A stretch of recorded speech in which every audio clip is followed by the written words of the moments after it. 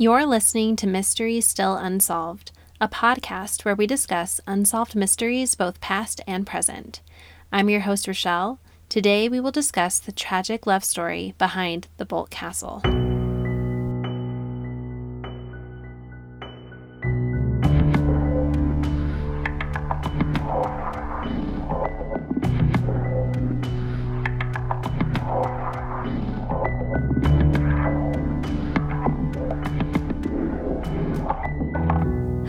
Hello, and welcome back to Mystery Still Unsolved.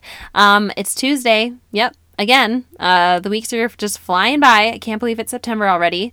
I hope that you all had an incredible week. Over this past weekend, we celebrated my baby's birthday. Yeah, my baby. He is now officially 3. To celebrate, we went to the zoo. We had pizza, which is his favorite, and we had a penguin-themed cake because that kid loves penguins. What did you guys do this weekend? I want to know what you're up to because this is what I'm going to do. I'm going to make a post in my stories where you can let me know what you've been up to the last couple days because I so badly want to connect with all of you more outside of the episode. So tell me, I really want to know. I'm so glad to be back in my daughter's cozy closet to discuss unsolved mysteries with all of you. When I first began this podcast, I used to find this space that I'm in right now like really cramped. But now that I've been in here once a week for the past 55 weeks, 55 episodes, people, I'm really starting to grow attached to this little nook. My daughter's closet means business. It means we're going to be tackling and discussing some difficult truths and trying to figure out some of these mysteries. And there's literally nowhere else in the world I'd rather be in this moment than in this cramped closet being a couch potato sleuth with all of you. And honestly, I've tried to record this podcast in other places that are far more comfortable in my home, but the sound quality is just not the same as it is in this little sanctuary. So I keep coming back, and my closet, like Ryland's closet, is like, you'll be back. And I am. And I'm so grateful to all of you who keep coming back week after week. Seriously, you guys are the best, and I'm so appreciative of all of you. If you can't get enough and you need to have more of me in your life, I get it. Be sure to follow me on Instagram at Mysteries Still Unsolved. I almost have 100 followers, which, I mean, I don't want to brag, but 100 followers. But come on, guys. I know that there are some of you out there who come back week after week and listen, and you're not following me on my Instagram, and you should be. Like, I have access to the diagnostics. I can see how many people downloaded my episodes, and it's more than 100, okay, people? So you guys need to follow me on there. If you're gonna, like, come and see me every week, like, come see me every day. I promise that I don't bite often. We also have a website. It is www.mysteriesstillunsolved.com. There you can binge all 55 of my episodes, and that's about it for right now. Maybe one day I'll upload more scripts or something, or I don't know, do some merch. But for right now, you can go there to listen to my library of episodes, or you can even leave a listener suggestion there. We covered a listener suggestion last week. It was the Sodder children, and it was fabulous. I love covering cases that you guys are interested in. I have plenty more suggestions to catch up on too. So thank you all for making my job a lot easier when you drop a suggestion, because then I know that I'm going to be covering something that you guys really love. If you've been with me for a little bit, then you know that I spent this past summer in upstate New York. I even had an eerie personal encounter with a murderer living next door to me, which you can find in episode 50. So check it out. Wild stuff. Wild. While in New York, I was able to go on location to a few haunted places that I've kind of been sporadically covering on this podcast ever since. I didn't really want to overwhelm you with all of the haunts, but I still have 2 up my sleeve. Today's episode, and then another location in Lake George, which we will cover at a later time. I decorated my home for Halloween over the weekend as well, and I go all out. So naturally, I'm kind of in this like spooky, haunted mood. So today we will be covering the tragic love story behind the Boldt Castle. I don't know about you, but I love love stories. I always want to know how people met. I just feel like there's just so many variables that have to like be perfectly aligned. Like you have to be in the same place as this other person. You also have to have like the courage to either initiate a conversation or be okay with having a stranger talk to you. Then you guys have to like both be in the mood of talking, and then you actually have to like each other. And I just feel like there's just so many variables that have to like perfectly align, and then bam, magic. It's awesome. I was recently reminded, thank goodness for Facebook memories, right? That on September 11th, 2010, my love story with my husband began. I was just on my Facebook and it said like 11 years ago today. And I'll give you guys like a super short ESPN highlights version of how Brian and I met. So, I had just gotten out of a relationship with a guy. Before we had broken up, I had gotten a couple of tickets to this band called Safety Suit. Nobody knows who they are. I'll play them underneath what I'm saying right now. And I had 3 extra tickets, and I obviously wanted to go to the concert, but I was like, how old was I? Maybe like 19 or something, or 20. And I don't know. I just didn't want to go alone. And I think I would have gone alone, but it obviously would be much more fun to go with people. So I debated, posting something on Facebook because I was like, well, I don't want people to read it and be like, oh, she's a loser. She's got to like ask people to like hang out with her at a concert. But I just decided, you know what? I'm going to go for it. I'm just going to post something. And I said something along the lines of, hey, I got a couple extra tickets to this concert. I'll go alone if I have to, but obviously it'd be more fun if I had people come with me. It's for Safety Suit. Does anybody even know who they are and want to go? And one of my friends saw it and she was like, hey, I'd love to come and I'll bring 2 of my friends with me. And one of those friends was Brian, and the rest is history. So yeah, that's my love story. I grew up actually going to Boldt Castle. So my family and I went there pretty much every summer. And whenever I go back to the area, I take my now little family that I have established. And I just feel like there's something so magical, so enchanting, really like so romantic about that place. I almost feel drawn and like compelled to go there. Seriously, like my stay when I go to New York, like doesn't feel complete if I don't visit there at least once. Before I tell you about my own experiences at the castle and the experiences of workers that I've been able to speak with over the years, I want to get you up to speed with the enchanting history of the building and the person responsible for the shrine of love and heartache. American millionaire George Boldt. George Boldt was a Russian immigrant who moved to America when he was in his late teens, early 20s. He was a man of little means, so upon his arrival to the States, he acquired a position in a kitchen at the elaborate Waldorf Astoria in New York City. The Empire State Building now currently stands on the location of where this hotel used to be. In 1876, George Boldt first laid his eyes on Louise. The 2 were married just shy of her 16th birthday.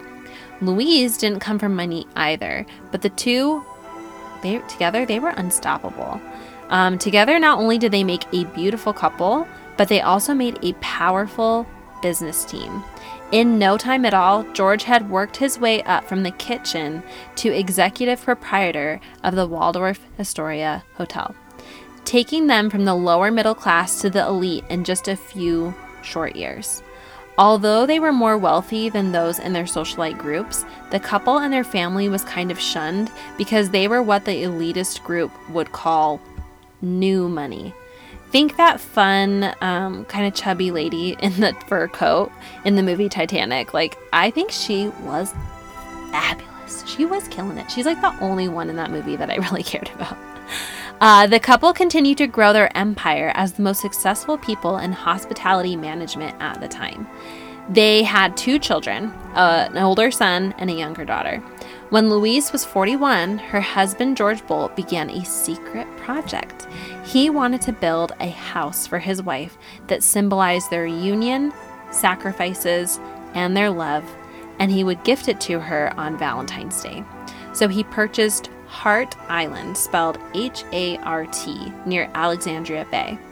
He then went so far as to change the name of the island officially to Heart Island, spelled the proper way, Heart. And he didn't stop there. Oh no!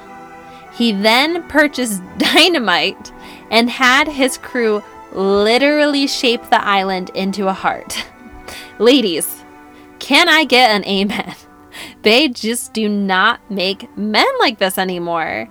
Now we're lucky if we get a text message at 11:45 riddled with grammatical errors from our honeys that are sitting in the other room asking us if we want to watch Netflix and eat Oreos.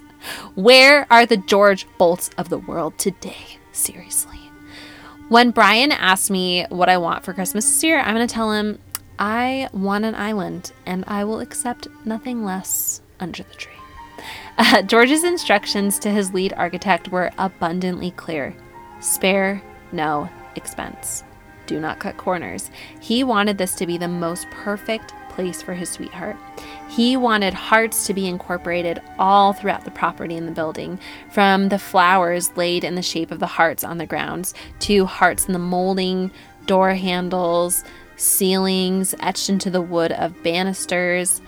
His wish was that everywhere she looked in this luxurious summer home, Luis would be reminded of his complete adoration and love for her.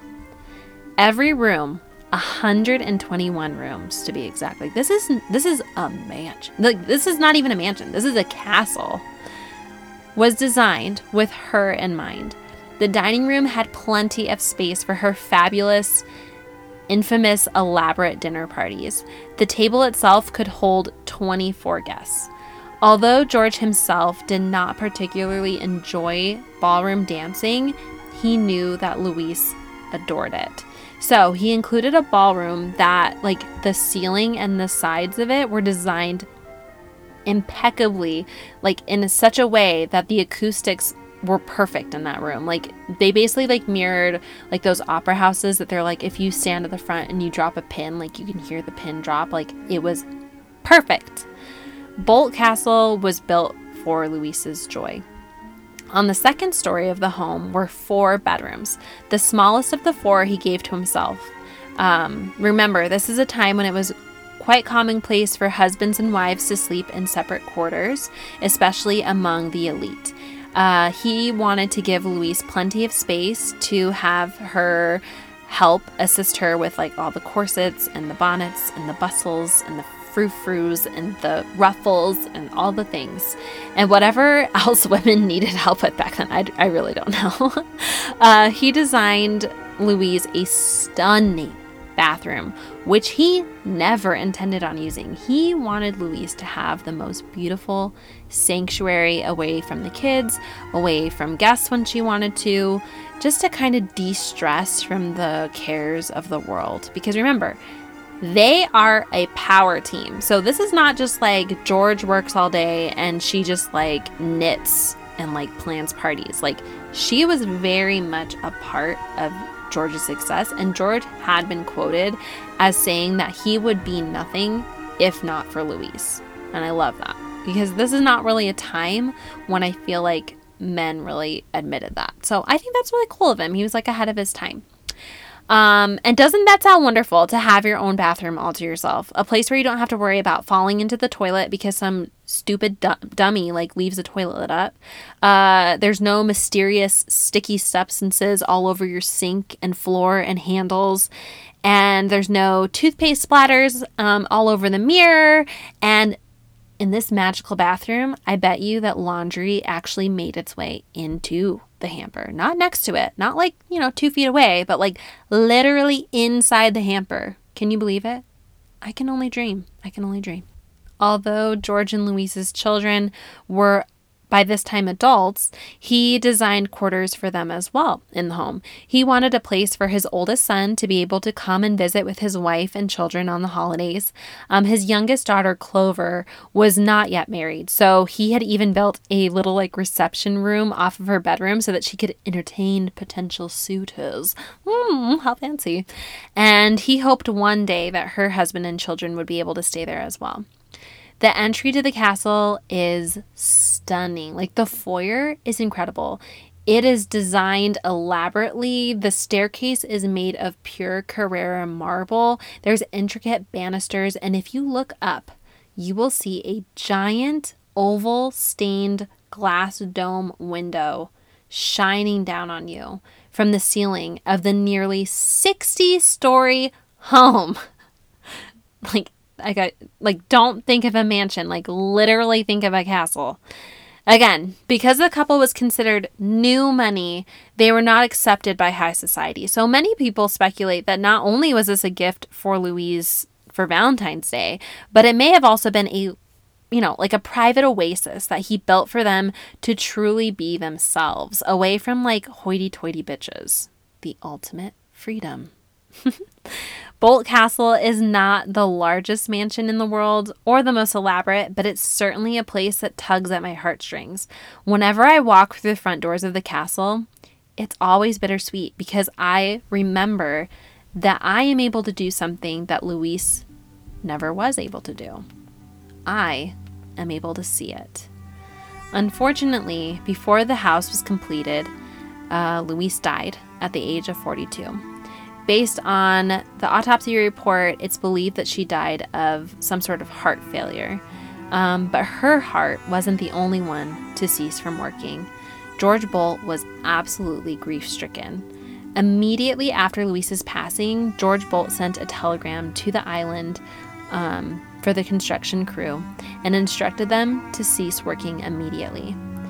In his eyes, there was no longer any point in the castle being completed because his love was gone. 300 people packed up the remnants of the project, some rooms stacked to the brim with construction tools and molding and scaffolding in wood, and they just left and never returned. George Bolt also never returned. He refused to visit the island for the remainder of his life. George died 12 years later. For decades, the island stood lifeless. Occasionally, vagrants and vandals would somehow creep onto the island and steal copper, gold, metals, and whatever else they could find. Teenagers local to the area would find their way to the island and destroy it by carving their names into the building, into the wood banisters or the walls. Think R plus J equals love forever. And then they broke up next week because they're freaking stupid idiot youths. I hate youths. In 1977, the Thousand Islands Bridge Authority took over the island and began opening the unfinished castle up for tours.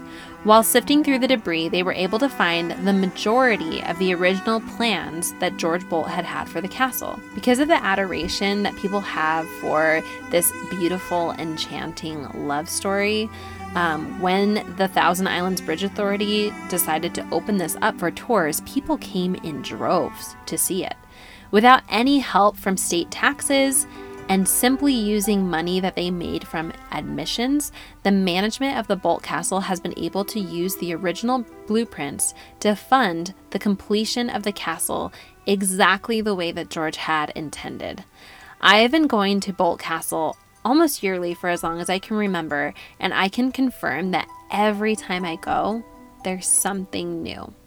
So far, the first and second floors have been completely renovated. The boathouse across the lake has also been fully restored. The tower and remaining floors still need a little bit of work, obviously, but they're slowly but surely getting to them.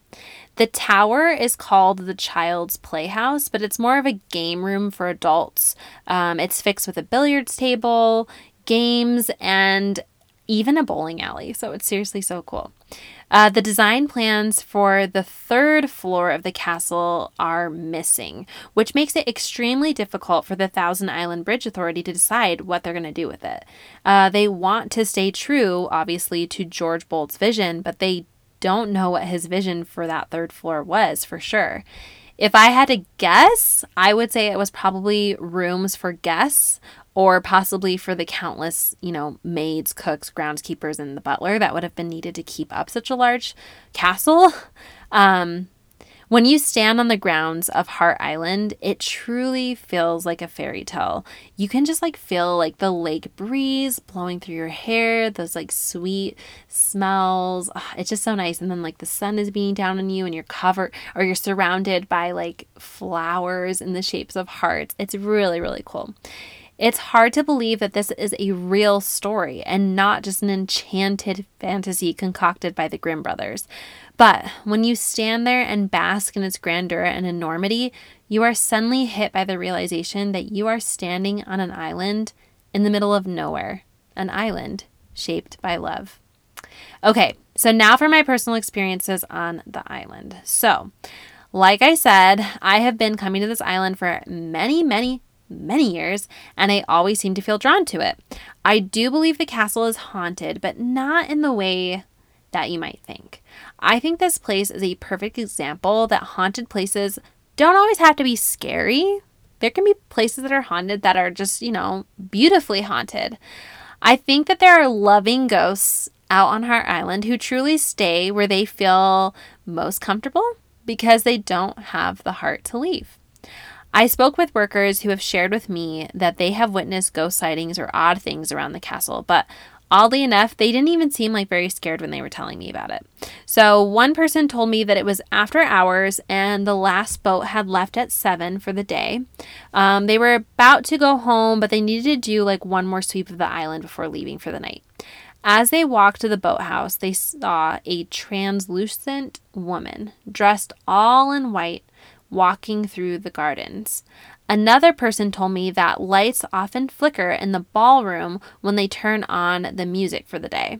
Maybe Louise is giving her approval. Mirrors in the bathroom will fog up with no logical explanation, and there are definitely unexplained cold spots. I have felt them personally myself. All classic symptoms of a haunting. I like to think that in death, George was finally able to surprise the love of his life, Louise, with the gift that he was building for her.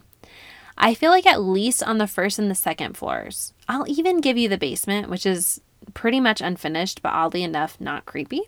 There is this light, airy feeling to the castle, but this is a great contrast to the third floor.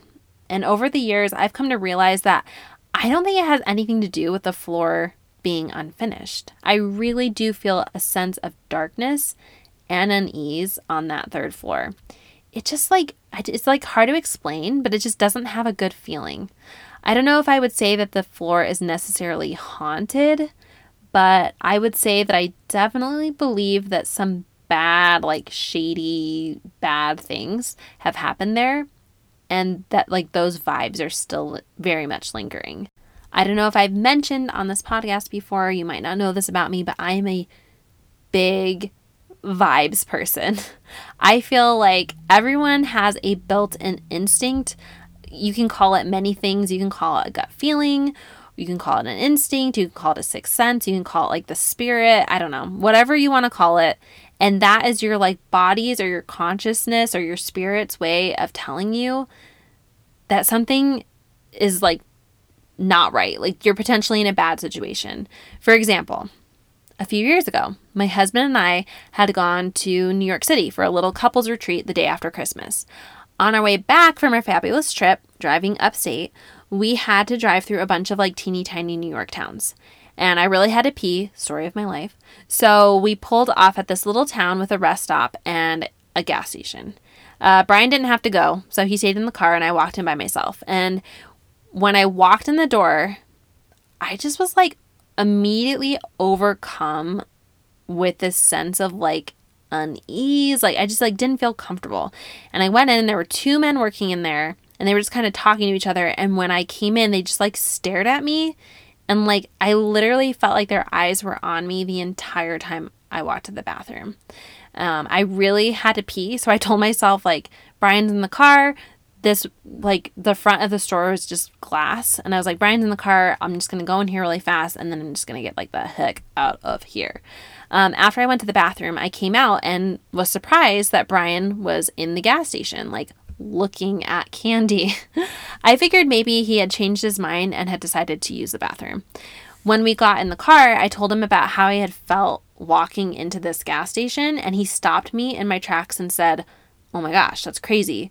When you got out, I decided to go on my phone and just catch up on things. But as soon as you entered the building, I also had this overwhelming sense of dread and felt like I needed to go in there." Isn't that so weird? Like, I don't know if anything would have happened to me, or maybe we were just both feeling the sense that something bad had happened there before. But yeah, I totally believe in that stuff. And seriously, no matter how ridiculous or dumb you might feel about it, listen to your gut or your spirit or your instinct or your sixth sense. It's acting out for a reason, normally to keep you safe. If you do ever happen to venture up to the Thousand Islands, make sure you don't miss the opportunity to visit the enchanting Boldt Castle. It's totally and completely worth it. On my stories today on my Instagram at Mystery Still Unsolved, shameless plug, you will find some pictures and some videos of my most recent trip to the castle. I hope that you enjoy them. Also, feel free to look at the post I posted for today's episode where you can find pictures of George and his sweetheart Louise. So, what do you think? Do you think Boldt Castle on Hart Island is haunted? Do you believe a place can be haunted but not scary? Do you think the ghosts of George and Louise are haunting the castle and grounds, or vandals who were up to no good? Let me know by commenting on my Instagram. Thanks for joining me today. I hope you enjoyed this very delayed on-location episode from my recent time in upstate New York. It's so fun to physically be at a place that we discuss here on the podcast, so hopefully you enjoyed this episode. Want to know the best way to support this podcast? Of course you do. Follow me on Instagram at Mystery Still Unsolved. There you can post your comments and share your thoughts, theories, opinions. I love, love, love to hear them. You can send me a DM with either a case suggestion or a compliment. Wink, wink. You'll also never miss a single episode because I pop in on the stories and tell you every single time I've posted. Visit the website www.mysterystillunsolved.com. There you will find my library of episodes, all 55. So if you're new around here, prepare to binge. Share my podcast with a true crime loving friend or family member. You know you got some weird friends and family members who would eat this shit up. We all do. We all have those weird friends. And if not, hate to break it to you, but you are that weird friend. But the best way to support my podcast is to join me next week, when together we'll discover, did someone ever place a useful tip? Has justice prevailed? Or is the mystery still unsolved?